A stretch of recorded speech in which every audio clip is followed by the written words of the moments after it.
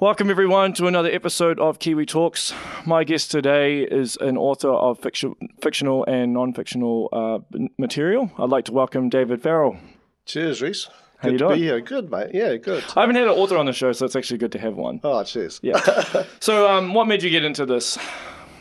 Have you always been into writing? Writing started from school days. We were I was at a boarding school, so there was a lot of prep work or prep times, or when you had to do your homework. But there I was sort of pretending to do studies and that, and actually I was writing about what happened in the day and what I'd rather be doing. So I've been writing all my life. Yeah. Yeah? Yeah. So when you're writing a novel or any type of book, how do you actually structure what you're writing? Do you just brainstorm everything first? Yeah. It's a case of just sitting down and just typing it out. Some type, some write. I mean, I can't even read my own handwriting. So my handwriting's terrible as well. Yeah. So I just type and I just go for it. And I just keep writing. And then you get a sort of an overview of what you're trying to say. Do you get into like a zone, though, where you're just writing for hours and then not even realize that time's gone by? Yeah, you can do. Some authors sort of separate themselves and want to go and sit quietly somewhere. Yeah. I sit in the corner of the lounge where the family's all carrying, going backwards and forwards, and that suits me perfectly. I'm in the corner and I'm typing away, and you lose track of time, and you haven't answered questions, and the wife gives you, a good slap because you're not focusing and all that sort of thing. But that's good. That's what a wife's for, right? Oh, absolutely. But that makes me focus, eh? Yeah.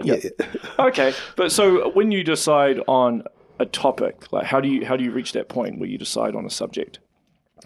Well, it's I can only talk for my point, and I've got sort of 3 books on the go. But that sort of started as a single book, and or a single story. So what was the first book that you worked on? Was that the that was the Aotearoa South Africa to Aotearoa? Yeah, so that was sort of chameleon, and that was just saying how we change and how people change and how we adapt into our environments, whether that's political, environmental, or whatever, And really, what it was what it is it's just a story of early days back in Africa, where I was born and all that, and taking everyone through those political times, not historical times or that were based on historians, because every historian has their perspective and angle.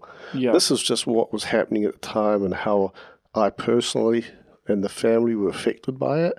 Right. Can you give me an example? Yeah. For example, I was born in Zimbabwe, which was Rhodesia. Right. And the family were civil servants, and the country had changed from an English colony. It sort of declared UDI and all those implications. And then it went from that to almost what you'd call a civil war type of a thing. And then it went to independence, which was full one man, one vote, or one person, one vote. Right. And so it became a proper, not a democracy, but that was the intention, and obviously Zimbabwe's a whole other story on its own, on where it's gone. Because you spent some time in South Africa as well, didn't you? So did you move from Zimbabwe to South Africa? So what happened is my parents are all British. Right. And early in sort of about 10 years old, when the problems were starting to develop in Africa, parents took us back, and I spent 3 months in Ireland, Northern Ireland, and I think they were looking at going back. And that was a time in Ireland and Belfast where there was the political. So there were big fights going on there. Yeah. The Catholic and Irish and Protestants and all that kind of thing. And it was like, oh man, for a 10-year-old, they were tanks going through Belfast and, bombs going off. And it was just like, wow, especially for a little African guy who really didn't even get into the cities. Yeah. Anyway, so Zimbabwe sort of rolled out and thought, oh, okay, here's an opportunity. And I just left school When you left school, you travel. Yep. And, with British, you got a family there, went across to the UK, and then stayed in the UK for about 7 years. And Long time. Got into retail. That's where I got into retail, and sort of got married, and then started the family. So how did you end up here? Right, so long story. So, it's a long podcast, so it's fine. And so what happened is that was the time when we were starting the family, and that was the time when they had released Nelson Mandela in South Africa. Yes. And things were changing, and changing for the better. And I hadn't lived in South Africa, although Zimbabwe was sort of very close to South Africa. Not just physically, but also politically and all that in the past. Oh, okay. Yeah. So at one stage, I think it was just a state of South Africa, practically. Right. And so it was, you know what, I miss Africa, want to go back. UK wasn't doing it for me. Why not? I'm not a fan of the UK, by the way. Oh, I'm okay. So I'm interested in this. So, I'll upset some of them, but that's all right. That's okay. The UK was not a place, or is not a place, I believe, to bring up kids. The kids were... In terms of what? Because of, negative environment? Or? Yeah. The kids, they were selling the sports fields, for developments. Oh, for houses, townhouses and stuff. But, really? Kids need a play, and they were playing soccer in the car parks. The kids were playing soccer in the streets. They weren't. There wasn't any sporting activities at school. You'd have to join a club, and it's not all about sport. It's about all those extramural activities, and they just stopped them. But whereabouts were you? Were you based in London? No, I was based about in Gloucestershire, which was probably between Wales and London. So it was sort of on the M4 corridor. Oh, right. So right on the edge. Right on the edge, yeah. So it was Bath, Bristol, Cheltenham, Gloucester, all those sort of areas. Okay. London, no. Okay. Not for an African boy. No. No, I've been to London. It's It's crazy. Yeah, it is crazy. So it didn't suit us. Yeah, that's fair enough. And you don't just pop into someone's house and say, "Oh, hey, come for a cuppa," or for a beer or that. It's all you meet in pubs and all that. No. And then we went to South Africa. Not back. We went to South Africa. Got into retail. Got jobs there. Stayed there for about 15 years. Went through the whole independence thing, voting. Amazing. Just an incredible time, eh? South Africa's changed quite dramatically. Yeah. Over the decades. Yeah, it has. And it went from bad and it went to a lot better, and it's sort of, changing again. Do you feel like there's a negative stereotype against South Africa and, other parts of Africa? That's portrayed in the media? So, because I had one of my ex-girlfriends, she was South African, and she used to tell me all these horror stories about South Africa, and then she'd be like, let's go to South Africa. I'm like, you crazy? Yeah, there is. I think people who get directly affected by it, and if you're living there, you are affected by it, and you, when change happens, it happens slowly. And people sort of start accepting things that aren't acceptable. Yeah. And that's where South Africa's going now. Right. They live behind all those security things, and it's unnecessary, if the guy's got on top of it and sorted it out. Yeah. But, the independence was amazing. People, and they've got such an ability. Just the other week, of coming together. I don't know if you saw the Rugby World Cup and they're much better sportsmen than say England are. Oh yeah, but that coming together, it's there, it exists. Yes, and the country came together again, and the first time we evidenced that. I mean, I was at the '95 World Cup final. Wow, and Mandela came on, and he was in his just right. Amazing. Yeah. It was before a lot of you guys' time, but. Amazing. Well, I watched. There's that movie Invictus. Yes. Yeah. So that lived that history. So going back to the sort of the books and why it's history, but it's not looking back at history. It was actually living it. You were there. You were experiencing. You were feeling it. You were sensing it. And what those reactions were. So the books are all about behaviours, really, and how people behave and why we behaved, and Right. you know. I think we segued off there, but why you came to New Zealand? New Zealand, it was. It wasn't a place for our daughter. Our youngest daughter at the time was about 5 or 6, and it wasn't a place for her to be growing up. You know, she couldn't play in the garden by herself. We'd have to watch and keep an eye out. Right. It just wasn't a place to be safe anymore. And we were considering going back to the UK. That's how it had got. Okay. And you didn't consider any other countries? We didn't. I didn't know much about any other countries, didn't have family. So you sort of tend to go where, you know, people have got a family and you've got some sort of support structure. So what did you know about New Zealand before you came here? All I knew is that annoyingly that they were bloody good rugby players. And every time we watched it, all we saw was these guys sitting in the cold rain and thinking, oh man, that's a cold place to live. Yeah. You know, because that's all you saw in the rugby. Yeah. It was cold all the time. Yeah. So that was my perception of New Zealand. And anyway, the guy said, oh, listen, you know, one of the retailers are looking for some people in New Zealand. I said, oh, all right. So we got onto the whole, someone told me about this strange thing called Skype, and, you know, jumped onto that, borrowed a computer. And what year was this? We're talking 2008. Okay. All right. So about 2008, told me about Skype, jumped onto there, a few interviews, and they said, look, come on over and we'll have an interview. And I said, oh, a long way to go for an interview, mate. Flying to New Zealand or flying anywhere from New Zealand takes ages. I know flying to the UK, I hate that flight, Yeah. And not cheap either. No, it's not cheap. Well, flying anywhere that's not Australia is pretty expensive. Yeah. So, you know, you fork out all that money, you say, okay. Anyway, it came out. You know, I can't explain that feeling. And I came out of the, because I came on my own, left the family. It was only a 4 or 5 day trip.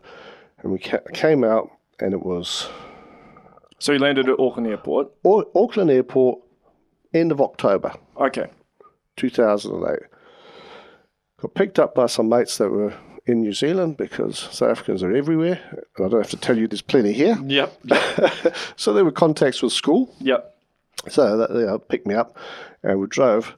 And I went on the road and it sort of showed Auckland across the bay.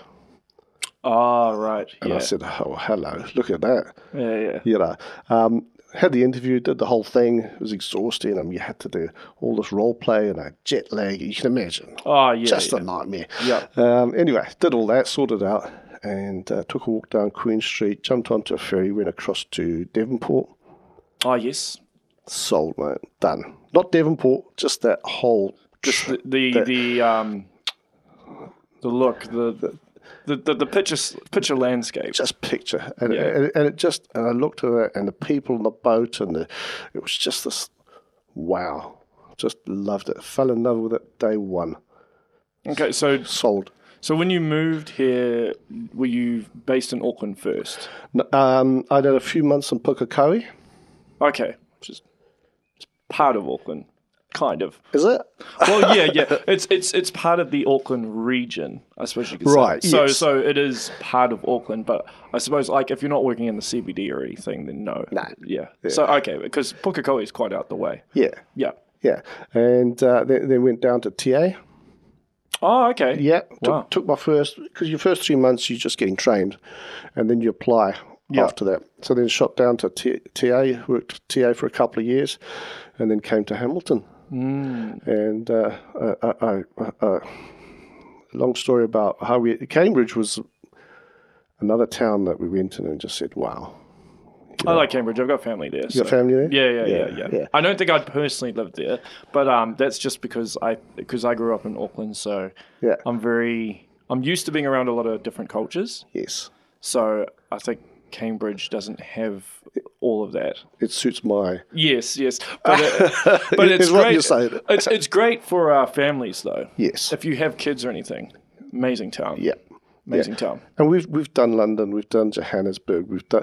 Yeah, well, you've obviously been around. We didn't want to do Auckland and all that. We wanted a lifestyle change. Yeah. No, that's fair enough. Yeah. And Cambridge is still reasonably close to Hamilton and Rotorua and... Especially with the highways and all that going on. Yeah. So it's really, really good. Oh. Okay, cool. And so you've also written a novel, well, a non-fictional novel, is it, on autism? Yeah. So what's that based around? How did you come up with the idea for that? All right. So we've got a family who are on the autistic spectrum. Right. We thought there was only one, but there's probably more. Do you? I'm just keen to get your opinion on this, but I've read that people believe that. Well, some people believe that everyone's actually autistic, but it's on a spectrum. Yeah. My first inklings of autism, it was something that wasn't good. You know, because that's what you're told, and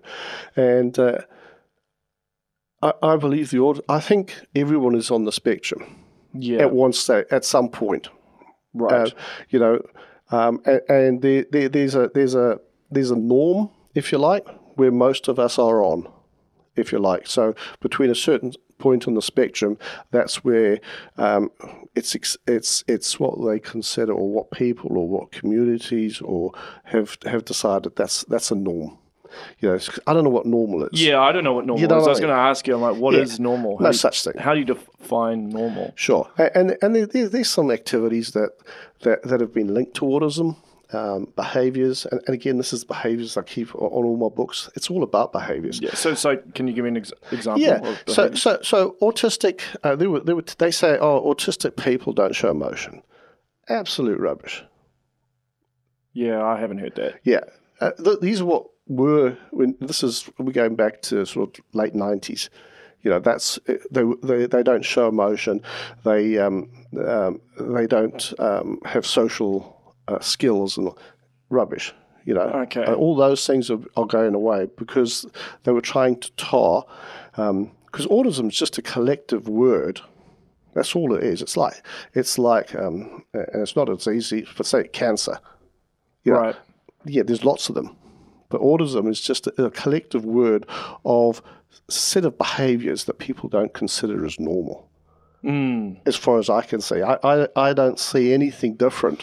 So when we say these behaviours, obviously emotion is one. What are some of the others? Let me take, for example, what they do, and I'm just going to talk about my experiences with autism because that's all they do what they call stimming. So these guys like to stim, and stim can take any form of clapping or running or walking or rocking, and it's a process that they do.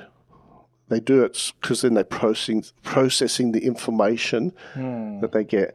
And I think from what I see and experience, and they tell me, is that it's harder to. They get all these the lights, the sounds. They're a lot more cute. They're a lot more in tuned with them. Yeah, and they can't ignore the flickering light or it right. You know. So very yeah. intense. Okay. So they'll process it. So we do the same thing. When we listen to music, we tap our feet. You know, why do we do that? Because, you know, that's what we do. That's stimming. Yep. We clap when we're happy. We pace up and down when we're stressed. Okay. So we're doing exactly the same things. Yeah. But maybe not as regular or what have you. Yeah. Or not as extreme. Not as extreme. Or outside of what we as a species consider norm or acceptable. Well, yeah, that gets you onto a whole philosophical question doesn't it just? As to what is normal and how things become normal. Absolutely. Almost like a sense of tradition in some senses. Yeah. It's not acceptable to in a class, for example, you've got a class of 30 kids. And one of those 30, because probably 1 in 30 people are on the autistic spectrum, that is seeable. That's obvious. Yeah. And that kid needs to get up and go to the back of the classroom and pace up and down. Yeah, yeah. And it's not because they're ignoring the teacher, they're actually listening very intently, but they're processing. So it's a different processing system. So do you watch some films like that involve like autism? And like, have you seen the movie Rain Man? Yes. Would that be an accurate? No. No, that's not accurate. No. It's it's accurate for that person. That each autism is not. It's a collective word for every autistic person is different, has different issues, has different strengths, and they're just human beings. They're just different. And different. And when I say they're not even different, they're just some of their skills or some of their behaviors are just more intense, perhaps. Yeah, well, like there could be some autistic person that's really good at maths, for example. Sure. Yeah. Why did Mozart? How did Mozart write his first thing at 4 years old? Most kids can't even write at 4 years old. Yeah. Where did that come? Who knows? And the poor guy had only lived till he was 30. Yeah. Why? And I suppose the studies on autism are constantly evolving as well. Yeah. And to call it or to label it disabled or whatever, I think it's too early for us to be doing all that. That doesn't mean autistic people. If you're just autistic, you're autistic. And you can have these other complications. There may be ADHD and there may be any other things, just like any human being. That's autistic. Oh, they're autistic, which is actually not the case. They are autistic, but they've got other issues, perhaps. But they're all being joined into one. Yeah. Do you know? Yeah. It's like all the gingerhead people are a community. But gee, do you know, they get sunburn and they get this and they get that. Well, some of it's true, but some of it they're just human. Yeah, it's like how white people are more susceptible to being sunburnt than darker people. 100%. So, I'm not sold on it. I think they've tried to make it a medical issue. I know why they've labelled the disability thing, because that's easier. Have you spoken to any medical people about this? Oh, it's a huge debate. Well, yeah, in the autistic community. You get all these medical people, you get a whole lot of legal people and communities. When I say that, I'm talking about, say, Autism Speaks or whatever, these big non-profit organizations who claim to represent or claim to say, oh, yeah, we've got this is what autism is. Well, okay, but not too long ago, Autism Speak never had a single autistic person at the top. Really? So how do you represent these people? Yeah. They haven't even spoken to them as a collective and as a, and it's changing. It's getting better. Yeah, you have to be heavily involved with that particular community if you want to understand that community. Sure. Which is why people in those communities, well, any community, like people to represent them, say in politics, for example. No different from anybody else, eh? Yeah. And why shouldn't they be making the calls?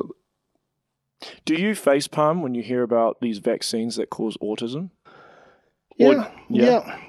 It's vaccines and then, and there's been quite a few of them. There's new ones that are coming out all the time, and it's because of,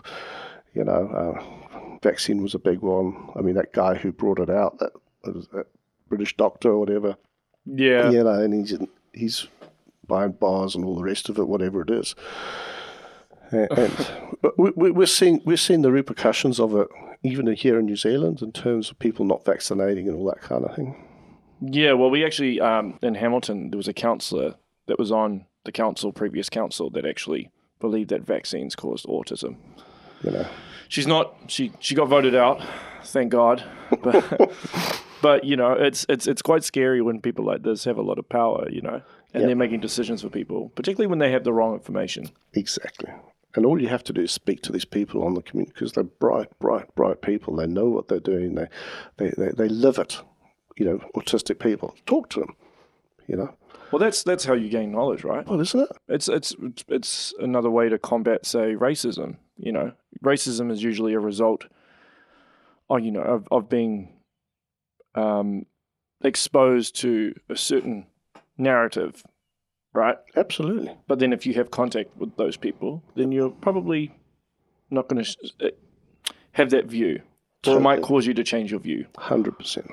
And that goes for anything. So yeah, you make decisions in isolation, and and that's part of the leadership one.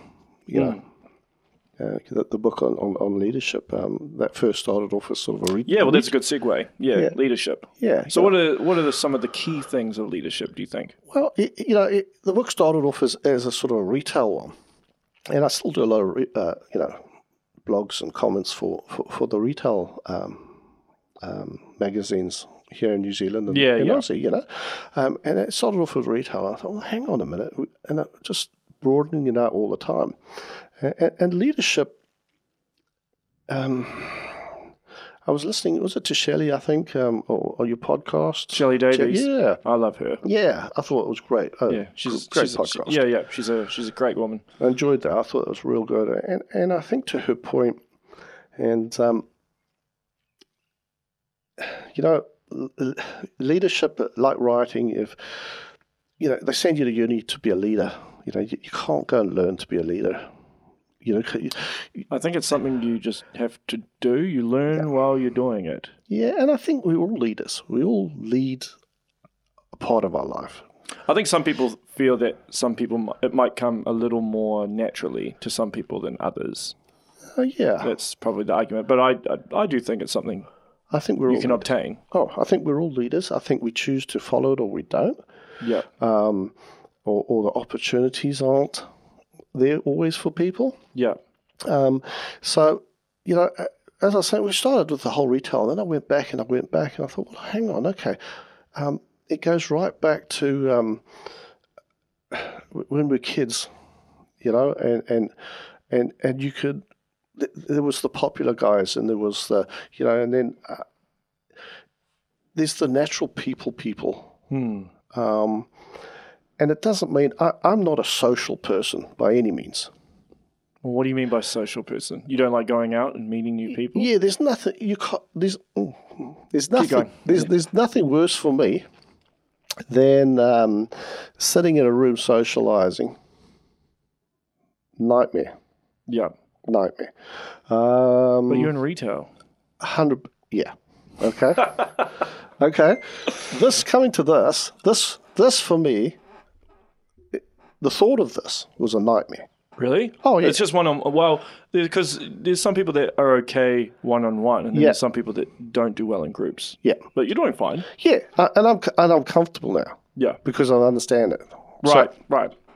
So in terms of the leadership, leadership is about behaviour, understanding what people are doing. Mm-hmm.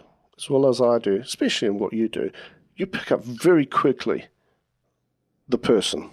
Oh, yeah. Well, one of the great things about doing this is you're talking to someone for an hour, 2 hours. So even if someone's putting up a front, eventually, they show their true colours. It comes through, sometimes faster than others, but yeah. And how different is your initial impression to your final It's thought? Usually spot on. I haven't had a time where my initial impression of the person is way off. It's usually quite consistent. There's some people that say might come on the show, and they're nervous as soon as the mic turns on, but then they kind of get into their groove as it goes on. And then there's some people that just, they just love talking so much. I don't even have to say anything, they just keep talking and talking. But it depends. Every individual is different. So that's a leadership skill. So your ability to sit there, make a judgment, whether you like it or not. You've said, okay, your first 20 seconds, you've said, okay, you've got a feel for what you perceive that person's going to be. You speak to them for an hour or whatever, and then you confirm that perception, or you might adapt it after hearing what you've heard. Yeah. Okay. Not everyone can do that or pick that up. Okay. Well. Yeah. So I didn't know that. So that's good to know. Yeah. And what leaders, the title is not something you can give yourself. A leader's title that was given to you, or people give to you, and say, you know what, that guy, he's a great leader. That guy is, I'm going to follow that person. And it's not about saying, oh, I own this company, so I'm the leader. Well, hang on a second. You've got to prove that. You've got to get buy-in from your people. If you haven't got that, all you are is an owner. Yeah, and there are some leaders that sort of cling on to power. Like they're obsessed with power. They want to have all the power. It's not really about working in conjunction with a team. It's about orders. Yeah. So that's what I call managers or micromanagers. Okay. So I know a few of those. Yeah. So the distinction is it's leaders don't go in and say, right, I want you to do this, and doesn't work that way. Leadership is about saying, listening to your people because they actually know better. They're the experts. A leader doesn't go in and say, oh, okay, and I want you to do it. You go in and you speak and you chat and you come to a mutual agreement and you move on. Well, usually a leader might not necessarily know everything about the subject. No. But they work in conjunction with the people that do. Yeah. And that goes for, you could say Jacinda, she's not making every one of these decisions on her own. She's working with a group of people. But we have this thing where we seem to focus in on one individual. Yeah.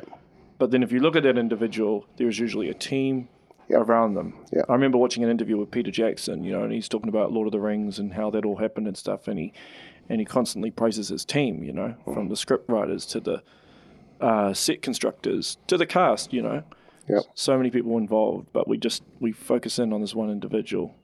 And the flip side to Jacinda would be watching someone who say, for example, Trump, who isn't a leader and is trying to make it all the decisions himself and cut out the rest. Yeah, but he has a team though. But I'm wondering if the team part of the reason he is like he is. Like, are they making it worse? Because your team can either, it can be a positive or a negative. Yeah. Right? So, he already has an inflated ego. Yeah. They could be helping to inflate it more, which just escalates the problem. Which highlights his inability to lead because he's surrounded himself with yes people. Yep. And people who are just going to inflate that ego further. Yeah. Where leaders don't do that. They want the tough guys, the someone who's going to come up to you and say, listen, you're being an ass. That doesn't work. Here's a reality check. And you've got to have that in leadership because you're not an expert. It's 100% right. You can't know it all. You're not specialized in specific areas. You don't work with things on a day-to-day basis. And those leaders that are sitting in these ivory towers and what have you, passing down all this information, saying, there's a new way of doing this, and I want that, and they haven't gone onto the floor or into the offices or into the streets and spoken to the people, listen to what they're saying, and listen with intention to hear what they're saying, not to answer them. Listen with intent, listen to what people are telling you, listen to what they're not telling you, even more importantly. Because people will say things and you say, okay, so why are you saying that? Okay, it's actually not what you're saying, but I hear in between. So leadership's about those people skills and understanding why people behave in certain ways. Yeah. So it's all a bit deep, but yeah. Yeah, it is pretty deep, but it gets on into an interesting conversation, doesn't it? Yeah. In terms of the narrative. Because I think a lot of people don't actually listen. They're just waiting for their turn to talk. Mm-hmm. I'm not sure if you notice that a lot in retail. Yep. But I can tell, I'm probably guilty of doing it sometimes, to be perfectly honest. But, it seems, and there's a lot of ignorance as well. People are just easily offended these days. Yep. It's not about understanding the other person's perspective. Like, one of the things this podcast has taught me is it's taught me to be objective. Okay. I was speaking to a lot of the local politicians within Hamilton during the local elections. Yeah, I saw them. And you quickly start to realize, because I'm talking to these people for long duration, like an hour plus with all of them.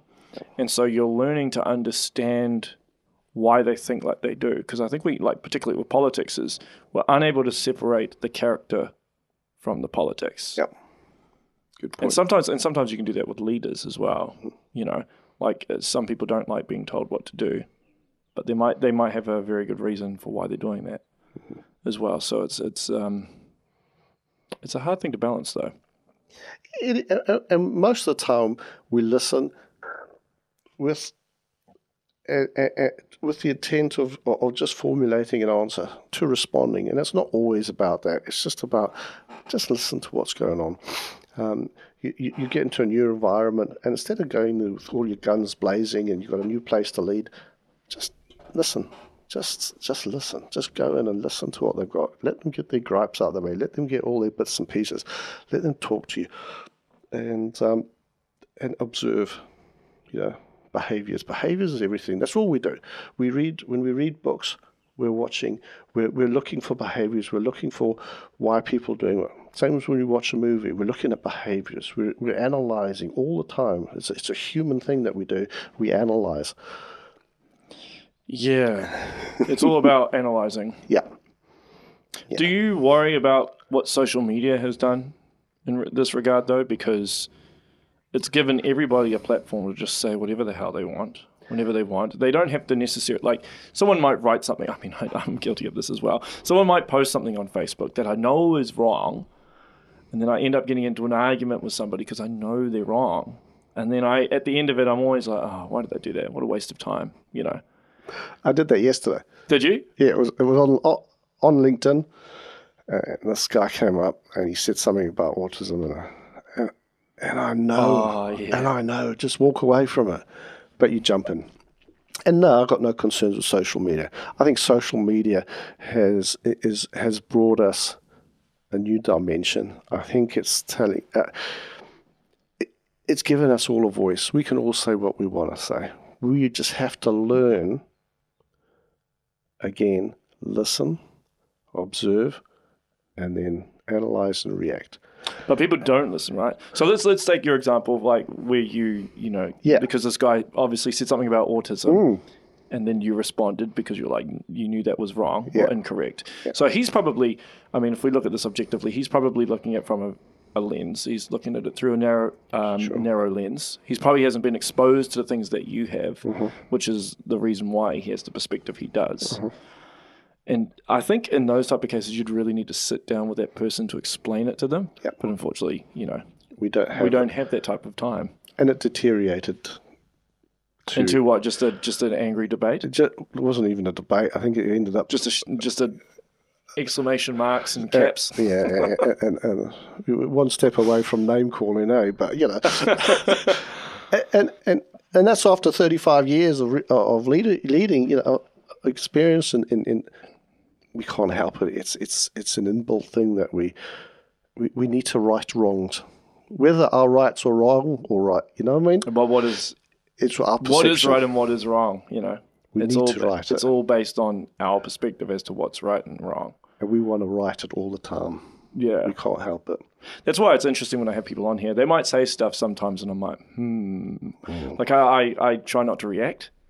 Actually, I've learned the ability not to react. So just sitting back and then just taking in what they're saying. And then as I'm listening to it, I'm kind of program my brain to say, okay, this person has not experienced the same things I have. Therefore, they're going to look at life through a different lens compared to me. Now, do I agree with what they say? No, but I have to still try and be respectful. Luckily, I haven't really gotten into any huge arguments on this podcast yet. It's bound to happen eventually, I'm sure. There's someone will say something that I totally disagree with, or I'm just like totally against, and I might See, Hopefully I don't snap on camera. That's not a good look. That's people skills. That's leadership. Yeah. So you're balancing it. You're saying, okay, that's your perception. What am I going to do about it? I do think every individual you meet, you can learn something from. Sure. I do think everybody has something to give. Yeah. Taking it to another extreme. Going back to that, did you see the South African, the Springbok captain? Yeah. I mean, that's a man who's had very, very little education of any sort. Yeah. Yep. Yeah. But the leadership skills are there. Interesting, eh? So my concern is with education and all that is that we just have to be careful that we don't take people who have these natural skills and start educating and changing those natural skills so that those people then start behaving in a way that is seen or perceived as a norm. Yeah? Yeah, I get you. Because as a writer, you go and you do a lot of studies, and that's why I was so fascinated with Shelley's one, and she's done a master's degree and all that. And what I loved about what she's done is she says, yeah, I've learned all that, and I get all that, and I know the grammar, and I know, but plain English. She's still grounded. Yeah? Yeah. Whereas a lot of people will, I'm master's and degree in English, and you can't teach me nothing about writing. Well, hang on a second, you know what? Well, yeah, I mean, it's all about, I think it's a bit different in New Zealand. Like, say, because obviously with my partner being Indian, I know in India, for example, it's all about the degrees. It's all about, that's all it is. Whereas here, I tend to find it's a bit more about experience, as opposed to, a piece of paper that just says that you know how to do this stuff. Yeah. And if it was your business, which would you prefer? Which would you go for? Which would be more useful to you? Yeah, well, if I was hiring someone, if I'm the leader of a company or I'm a recruiter at a company and I'm looking for an individual to employ, I would base it on the experience as opposed to some certificate that just says that you've studied exactly this, and this. Yeah. Obviously, that does play a part. Sure. And I think it actually depends on what it is, right? It does. Like, let's take music, for example. Right.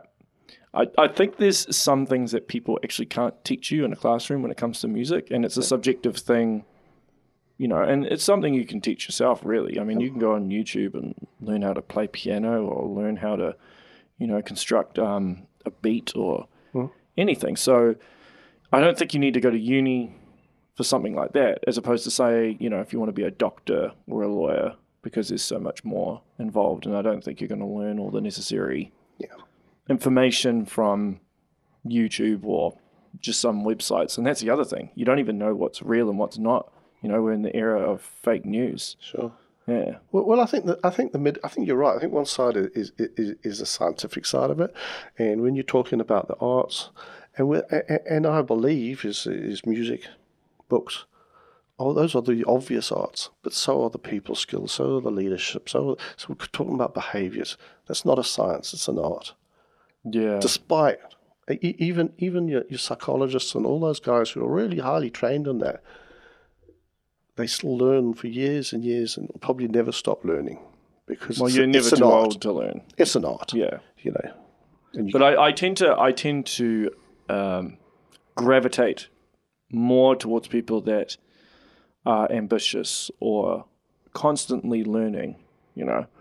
I get a bit frustrated. Like if I'm hanging out with somebody, or if I've known someone for say 10 years, I'm originally from Auckland. I moved down here. I go back to Auckland sometimes, and I still see people doing the same thing they did like 4 years ago, and it's like infuriating to me. It's just like, what are you doing, man? Like, at least learn some new skills or go out and do something, but they're just stuck in this routine. But then I think sometimes you get into it becomes a subconscious thing where you're not even aware that that's what you're doing. Comfort zones. Yeah. I've heard that the older you get, the more stuck in your ways you become. You do. Comfort zones is because it's easier not to do something than it is to change So to stay is easier than to change. So to say, well, you know what, why am I going to go and see Reese and put myself under this pressure? What are you doing this for? There's no money in books. There's no money. There's money in music. I don't know, but well, not really. That's why I don't do it anymore. Yeah. So why do we do it? Well, it takes me out of my comfort zone. I enjoy the creative side of it, but then I also like the other side of it. To be a writer nowadays, there's nothing to do with writing a book. In the old days, you wrote a book. Here we go. What do you think? Yeah. And they look at your book. Yeah, okay, we'll take you on. Those days are long gone because people don't read as much. Well, people have short attention spans. Sure. And why wouldn't you? You've got, There's so many forms of entertainment. Sure. And you've only got a certain amount of time, so. Yeah. And it's probably the least natural thing that we do. Read. Yeah. Like with these podcasts, right? I mean, obviously they go for an hour, 2 hours. I would never be arrogant enough to think that someone would want to listen to me, or anyone for that matter, for that period of time. I mean, some people do, and that's fine, which is part of the reason why with all my podcasts I include timestamps so people can navigate to the different subjects. Like it. Yeah. Because what resonates with one person might not resonate with another. Sure. But there's a lot of people I know who do long-form podcasts, and they don't do that. Oh. That... As soon as I saw that bit on it, then I thought, okay. And I like to watch it going through so I could see where it was going. Yeah. But I was enjoying watching, again, behaviours. You guys reacting, your interreactions, and it was just fascinating. Yeah. I mean, some people prefer the video because you get to see the body language. Yeah. And all of that. Some people just prefer audio because, they're driving in the car and, they're in Auckland and they're probably stuck in traffic. So, Sure. Yeah. Sure. So it's a matter of catering to different people's needs. But, I mean, that might be a reason for why it's done as well as it has out the gate, maybe. I don't know. There's no way. I mean, there's no secret formula to this stuff. I think for me, I think it's because it's natural. Because I did a bit of research. I said, no, what? And they were saying, oh, no, do your study, work it out and prepare and do all your bits and pieces. And then I thought about it a little bit. And I said, and I watched you guys, and I think your successful ones, the success ones of yours is because the people are just being natural. Well, that's the best. Like the people that come here that do too much research. I had one of the mayor candidates come on here and he wanted a list of every single question I was going to ask him. So he came here and he sat down and he was so over-prepared and, I was asking him these questions and I'm like, this doesn't feel natural. He's putting up a wall, so to speak. And so there was a couple of times and everything was too well rehearsed. I was thinking you would not be saying this if you didn't know the questions beforehand, Yeah. So then there were a couple of times during the podcast that I threw him some curveballs, questions that he wasn't even expecting. And he was caught completely off guard, which I thought was hilarious. Yeah, interesting, eh? Yeah. Because, I mean, obviously I get it. As a politician, you want to be perceived very well, so you'll do whatever it takes to do that. Yeah. But ironically, he didn't win. He didn't get into he didn't get in this time. So, I mean, yeah, if people want me to give them a list of questions beforehand, I can do that. But just bear in mind that I'm probably going to ask you some other stuff that's not on that. Sure. Particularly if I get the impression that you're putting on a front. But if you're... everything's too rehearsed. But I do understand wanting to do research and know, because I do a fair amount of research on every guest. Yeah. But not enough that I don't feel the need to even ask you a question because I already know the answer. And it's not just about me. There's people probably watching or listening to this that don't know you at all or don't even know any of the books you've written, right? So it's about doing enough research to know what to talk about, but then to make it natural as well. Because I feel a lot of interviews, particularly mainstream stuff, if you're watching it on television and stuff, it's so prepared, down to the second, the minute, I see politicians on some of these, shows like the AM show and breakfast show and stuff, and they've got 3 minutes to talk. you know, and, you know, there's somebody in the ear of the, you know, the person who's speaking, the presenter, and they've got to get these questions out, and it's so down to the wire, and then you end up with people talking over each other, and it's. I don't think all the information gets out there. I think that's part of the reason why politicians like coming on here. And how can you be a politician if you can't be natural and just react to what you're saying and saying, you know, and if I say something as a politician that's not right, well, okay, I'm just human, I'm just talking, you know, it's a natural thing, but I don't know if society's very forgiving of politicians if they say something that's not right. So maybe that's why No, they're not. You know? That's why if I can, I do want to try and get Jacinda and Simon on here, because I don't think they've really been given the platform to really say what they want to say. Like, if you talk about politics, right, the complexity of it, you can't, like, explain it all in 2 minutes. No. It's ridiculous. No. Well, and most subjects, for that matter. No, you can't. Like, if you're trying to get into the intricate details, you need a long period of time. Now, not everybody will be able to watch this or listen to this for that period, but they can at least go to the subjects that resonate with them. Yeah. Or things that they're interested in. For sure. Yeah. For sure. So it's good stuff. So in regards to retail, because you've been in the game for a while now. Yeah. So has it been interesting watching the evolution of retail over the years? Yeah, it has. So like online self-checkouts, you know. You know, and it's people say, oh, retail's changed a lot. And, you know, well, certain aspects of retail's changed, but it hasn't changed really. The basics haven't changed. And what I mean by that, I remember when we went back, I said when I was 10 years old to the UK, my great aunt had a sweet shop. And I would go down there with her and work behind the counter. And I would see all these people coming in and chatting. And yeah, they were coming to buy sweets, but they were coming because there was some interaction and there was, you know, she was part of the community. And that hasn't changed even today. In fact, retail has probably become even more important in terms of an outlet, a form of entertainment. And what I mean by what I'm saying is, you know, if it's a rainy day, or you know, let's go down to the Basie, and you go there and you go into shops, and guys are you want the experience. You have something to eat, and it's not for everyone, but it's an experience that people like, because what they're using all their senses. They're using, you know, the sight, smell. All those things that we as humans need, which online can't give. It is true. You know, and sometimes it's not enough. You know, we'll buy certain things online, but I don't think we'll always buy. We won't. I don't believe we'll end up buying everything online, because it doesn't.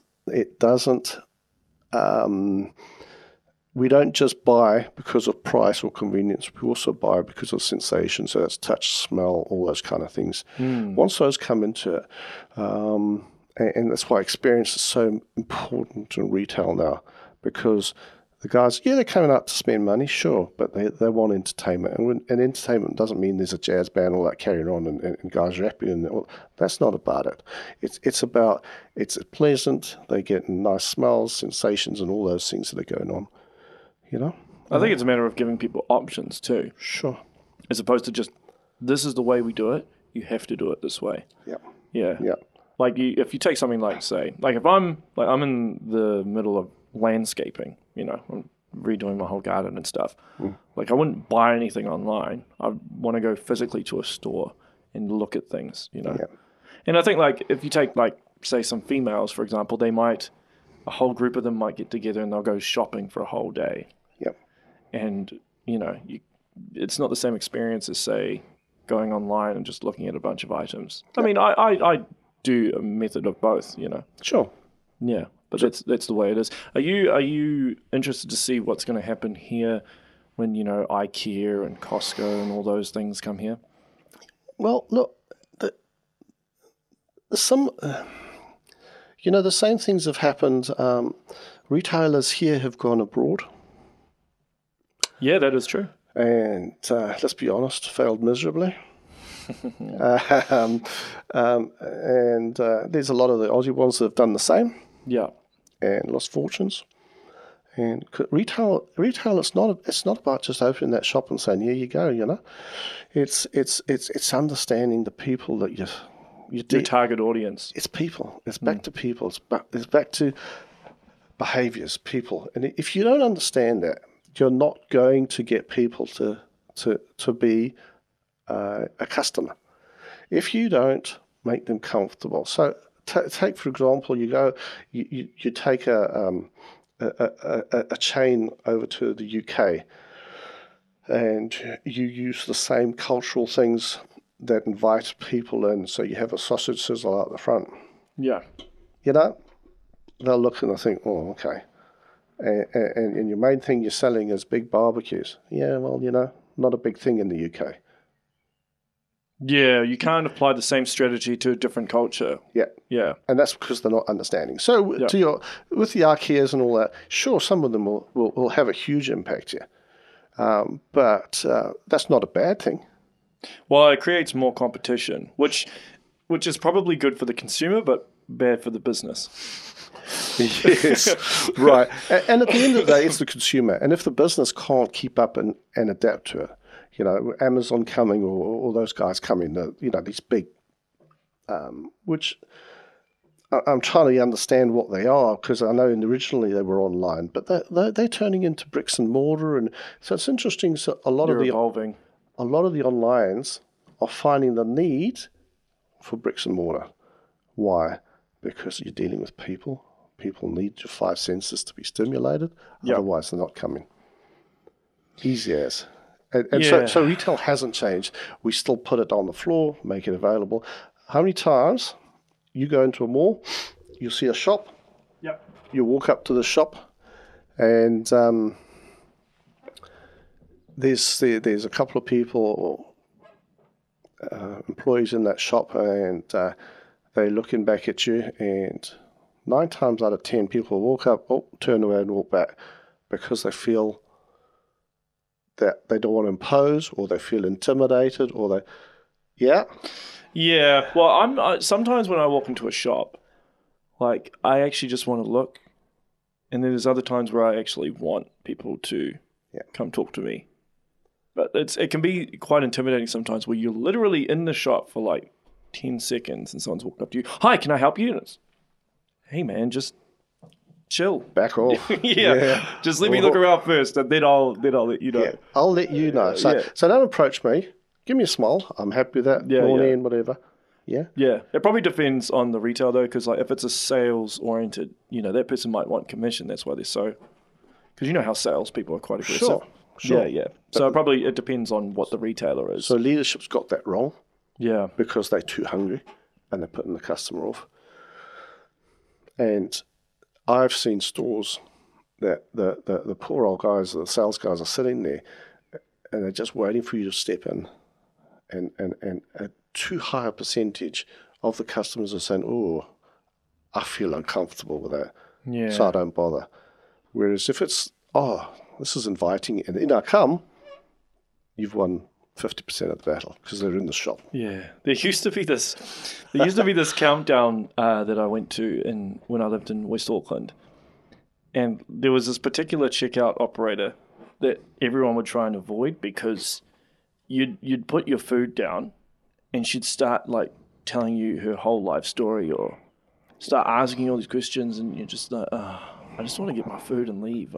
You want to say hi to the person, but you don't need to have, because sometimes you have to be in the right frame of mind to do these things. Like sometimes I go to like malls and I'm like, I really don't want to run into anyone I know, because I'm not in that frame of mind right now. I'm on a mission. You know, I'm here to find whatever, you know, or I'm just here to eat, you know. So yeah, it's an interesting thing, because part of the problem I feel New Zealand has, and obviously with you being overseas, you can probably make good comparisons, but there's a lot of monopolies and duopolies and stuff, which creates a lot of problem, because I think a lot of people complain everything's so expensive in New Zealand, which is partly due to our isolation. Yeah. Yeah. And, our small population as well. So, like, say, let's take, for example, foodstuffs, which controls New World and, Pack and Save. Pack and Save, yeah. And Countdown, right? You've got two companies that pretty much control... Dictate it. Yeah, dictate the entire market. Which is why I think people are so eager for Costco to be here. Yeah. But even if that happens, I mean, they're rolling out the first one in West Auckland, I think, in a few years. Yeah. But it won't actually make any impact until it's on a national level. Yeah, and there's the H&Ms and all those the guys that are turning up, and the impact will probably be on Auckland more than anywhere else, and maybe the Hamiltons and we're getting Chemist Warehouse here. Oh, okay. They've got it at the base. Well, I think it opens in the next few weeks actually. Interesting concept, eh? Yeah, well, because I know some people in the pharmaceutical industry, and Chemist Warehouse has had a huge impact in Auckland on pharmacies. Interesting. Because they're able to sell products at a cheaper price, because they have the power to do so, right? So a lot of pharmacies are losing money. And they've said at Chemist Warehouse that they're going to be aggressive with rolling it out across the entire country. So I think they obviously tested the waters with Auckland. It's been a huge success. And I think they're opening one in the base in Hamilton and then another one in Tauranga, I think, as well. But that's going to have a huge effect on the pharmaceutical industry. But then you've always got two group of people, right? You've got people who, are always chasing the next wave, looking to the future. But then you kind of got the dinosaur as well. People are just stuck in the old way and they just get angry. They're like, no, this is going to have this negative impact, and they just complain about it. Yeah. And I think the retailers that adapt will be the ones that are successful. For sure. And I think they've got to try not to be reactive. So with that Chemist Warehouse, my immediate perception is, well, okay, those pharmaceutical companies, and I don't know the retail pharmaceuticals, and I presume they cover a lot of brands, or they have a lot of outlets. Yeah. So they've created an environment that has allowed the Chemist Warehouse to turn up. Simple as that. Yeah. Because they've been Greedy. overcharging. Yeah. Ripping people off. Yeah. You do that, there's going to be retailers that come along. And sometimes it's not only just because of price, it's because of service, it's because of range, it's because of whatever it is. If you're not listening to your people, again we're back to people, you're opening yourself up for the competition to come, and that's retail. It even happens outside of retail, though. Like, take Sky, for example. Yeah, good point. They've had a monopoly for ages. Yep. They've been ripping people off. Yeah. And Spark have thrown a curveball in the mix, which is forcing them to adapt, I think some companies just become complacent. Yeah. They're just like, oh, we know we can get away with it. Yeah.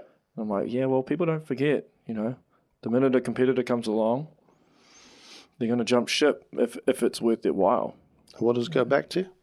Leadership. Yeah. Every time. Yeah, if you have a good leader. Who's listening?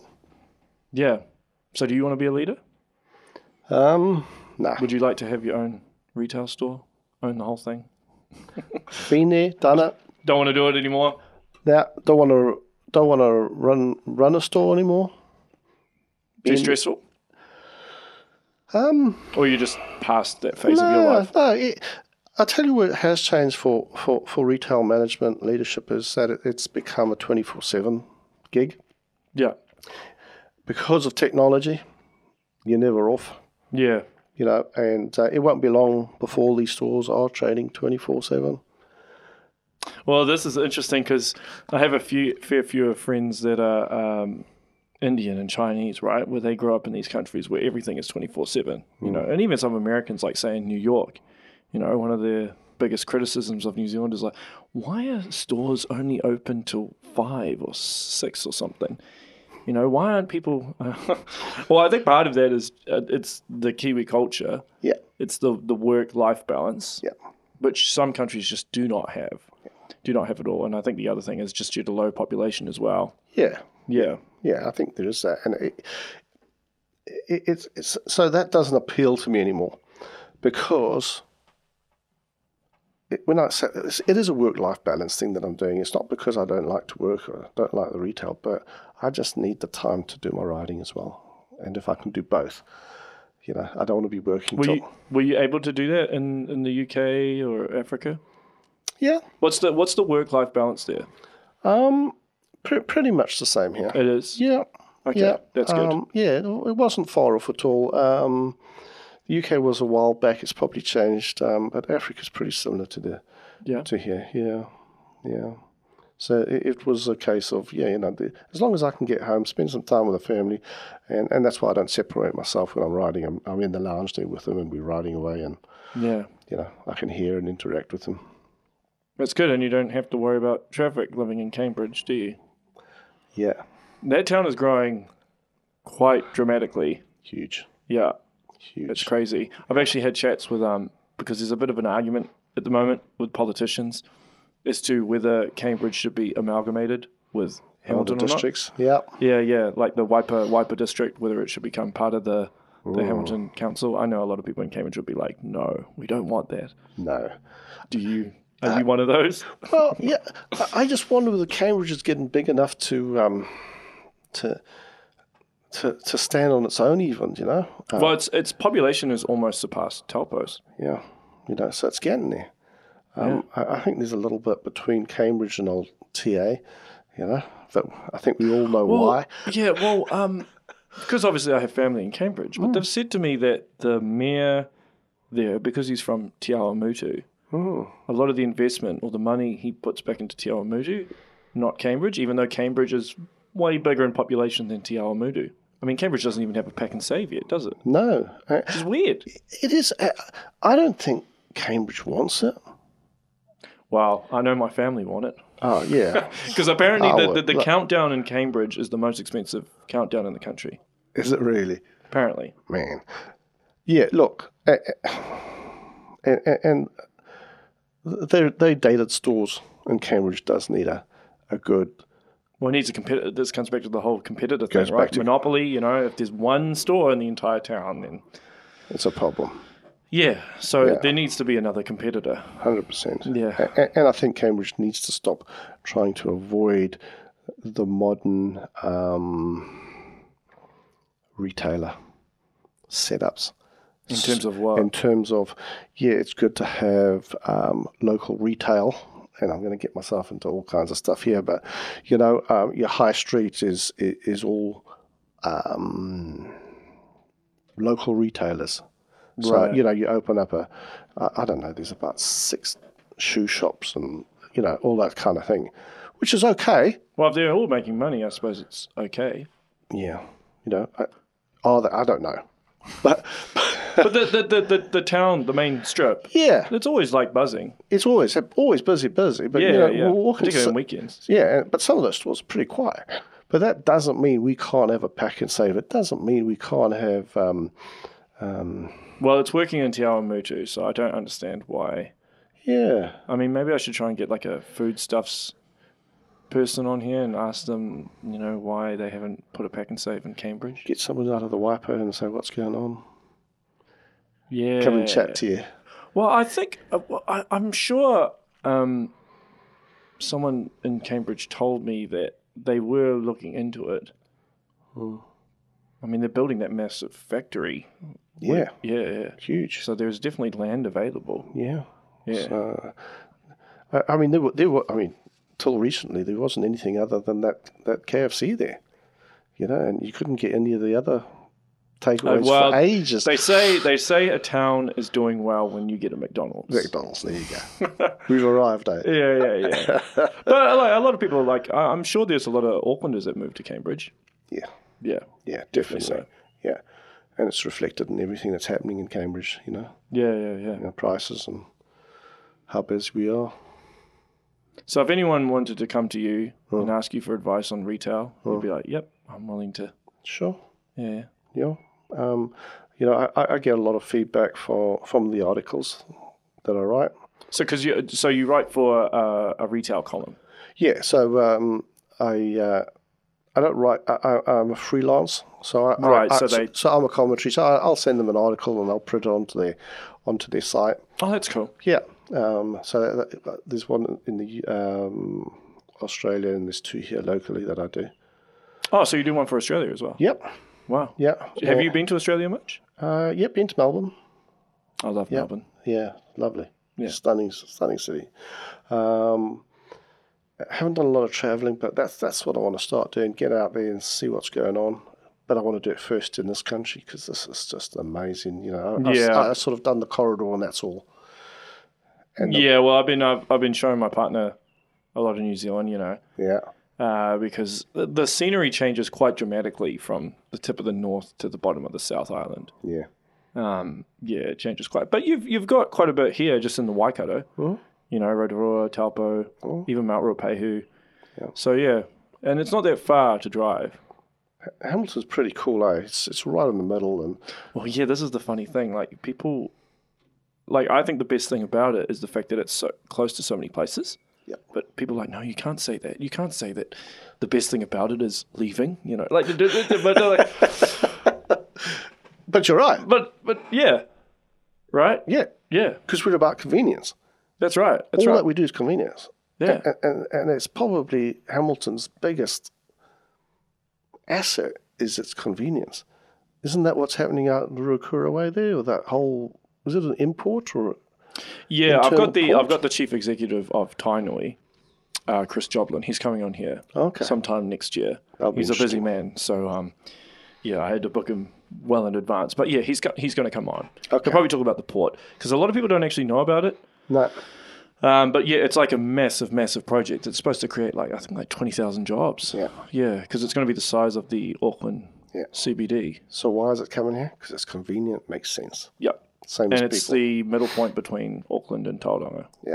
I think Hamilton will become a logistics hub, and the knock-on effect it'll have on Cambridge as well. Because I think those two, the Cambridge and Hamilton, you know, they're very close to each other. They'll become one.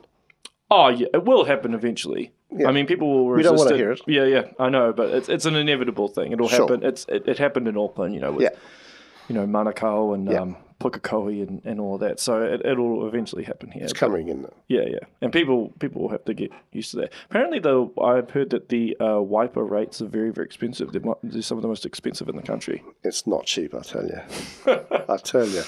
They're not shy. Yeah. They're not shy. Well, which is why it's, you know, they should be investing back into Cambridge, you know. Not Te Awamutu. Not that I have any problem with Te Awamutu, because I like Te Awamutu. I hear what you're saying. But they're they've got a completely different vibe, those two towns. Yeah, I mean, it just got voted the most prettiest town in New Zealand. Cambridge is, yeah. Yeah, and you hear that and say, oh, it's lovely. Oh, man, they're going to put those rates up again. Because if you want to live in the best town in the Waikato. Yeah. You're going to pay some more rates. Yeah, it comes at a price. Yeah. Literally. Mate. Yeah. So cool. Well, I might wrap up there unless there's anything else you want to cover. It was fascinating. So if anyone wants to look into your books, what's the best way of them going about it? I've got the website. So that's www.davidmfarrell.com. Yep. Or just Google it. Yep. Yeah, LinkedIn as well, Facebook. Cool. Instagram, all those sort of normal places. Yep. So one's called The Chameleon. Chameleon, that's Africa to Aotearoa. Yep. I can't say the properly, so forgive me for that. Aotearoa. That's all right. Thank you. Sorry, mate. That's all right. Still working on that. And the other one's on leadership, and then there's the autistic bubble. The autistic bubble. Okay. Yep. So which we've all covered. You've covered briefly on this show. But 100%. Yep. If you wanna get a hold of those books, then definitely go to the website or contact David. David. It was a great experience. Loved it. Yeah. Well, thanks so much for coming on. No, pleasure. Yeah. Good. And now, you know, who knows? Like, we have a connection now. We have a connection, absolutely. Yeah. This is part of the reason why I love doing this, is because I get to meet new people. You know? I can send you a few ideas of who you might want to.